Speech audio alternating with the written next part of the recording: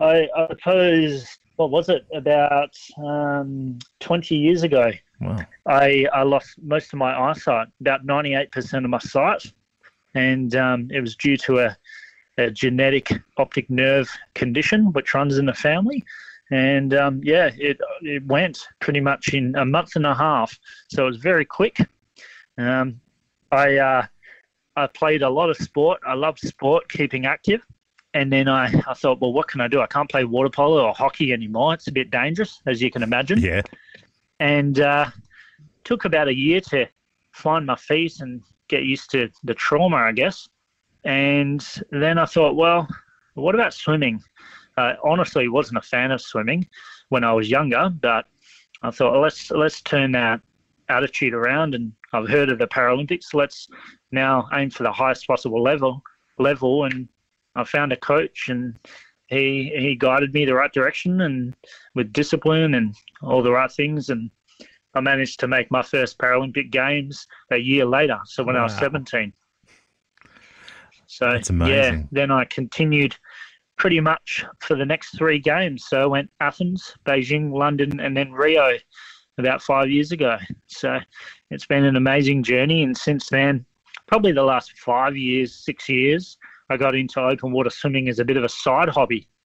And yeah, it's been amazing in its own right, because it's something I've really grown passionate about. And yeah, it's just a different mental game to swimming up and down a pool, 100 meters backstroke as fast as I possibly can. Yeah. And I suppose, look, losing your sight, lane swimming, I can, see in my head, all right, that's how it would work. But open water swimming, how does that work?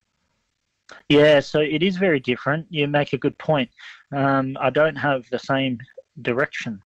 With being in the open water, I rely strongly on what's called a guide swimmer. So at all times, I have a tether with a 1 meter long bungee cord where it's strapped around my leg, my upper thigh, and the other end straps around my guide swimmer's thigh. So we swim pretty much next to each other. And, whether it's rough water, real choppy swell, strong currents, we bump into each other a hell of a lot. And they just lead the way. Well, figuratively speaking. Yeah. But like I said, we're next to each other, but they follow the lead paddler that I have on a kayak. So, yeah, they are my eyes pretty much. Wow. All right. That's amazing. And look, we are talking because you are about to embark on a big open water swim. Why don't you tell us about it and, why are you doing it? Yeah, so it is pretty big. I am doing a swim, most likely to be this Friday afternoon around 2 p.m., leaving from the Abrolhos Islands, Geraldton. So the distance, drawing a straight line from what's called the Hummock Island, which is the closest island to mainland Geraldton, is 55 kilometres. But we all know the open water is very unexpected, how it moves and everything. So I'm probably going to end up being close to 60 k's, I reckon, in distance. So it'll be approximately 20 to 24 hours it might take me. And I'll finish hopefully before midday on the Saturday, this Saturday. Why I'm doing it? I guess it's kind of like one-upping from what I've previously done and what I've achieved. So I've now done Roto 11 times, and four of them were double crossings, so swimming there and back to Cot. And I've done 4 crossings backstroke, and a few months ago I chose to do Shark Bay. I was the first person to swim from Dirk Hartog Island to mainland Denham. I kind of thought, well, let's, 2 big reasons. Let's try and, better myself. And I love to have these goals to, be motivated. And the other big thing is to hopefully inspire other people. If they have a goal, it doesn't matter how perceivably big or small it is. If someone wants to run 1 kilometre and they've never done that before, hopefully what I'm doing here proves that people can do whatever they want. It's all relative. Yeah, very, very true.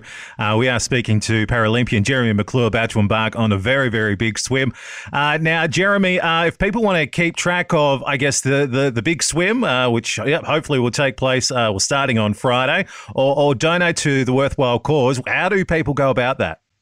Yeah, so I'll have my girlfriend monitoring where I'm at in the water at the whole time. She'll be with our baby and my mother, who will be safely on shore. But I'm going to have a GPS tracker, which will be either on me or one of my kayakers who will be next to me.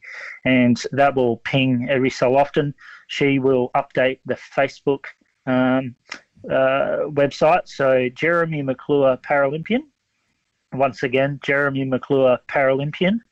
And people can look on there and they'll be able to see where I'm at, where I'm tracking.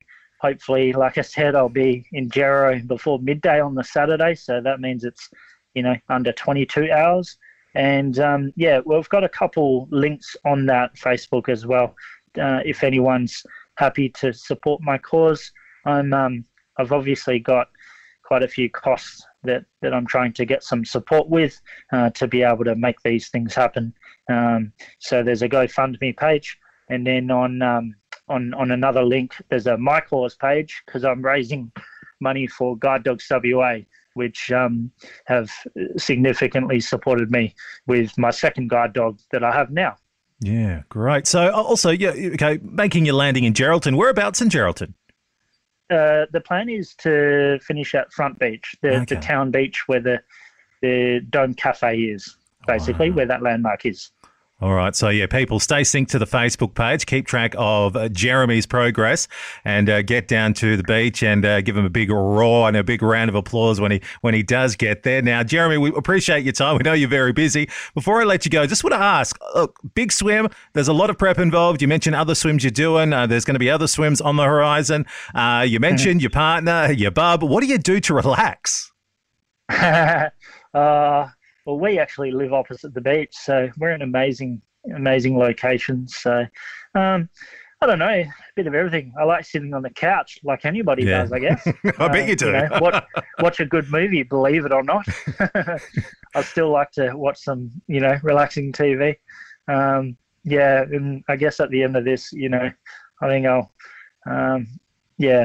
definitely feel like relaxing. For sure. I'll definitely be sore. But yes, like you said, it'll be amazing. The more people, the more that can come down at the end of the swim and support and, yell out.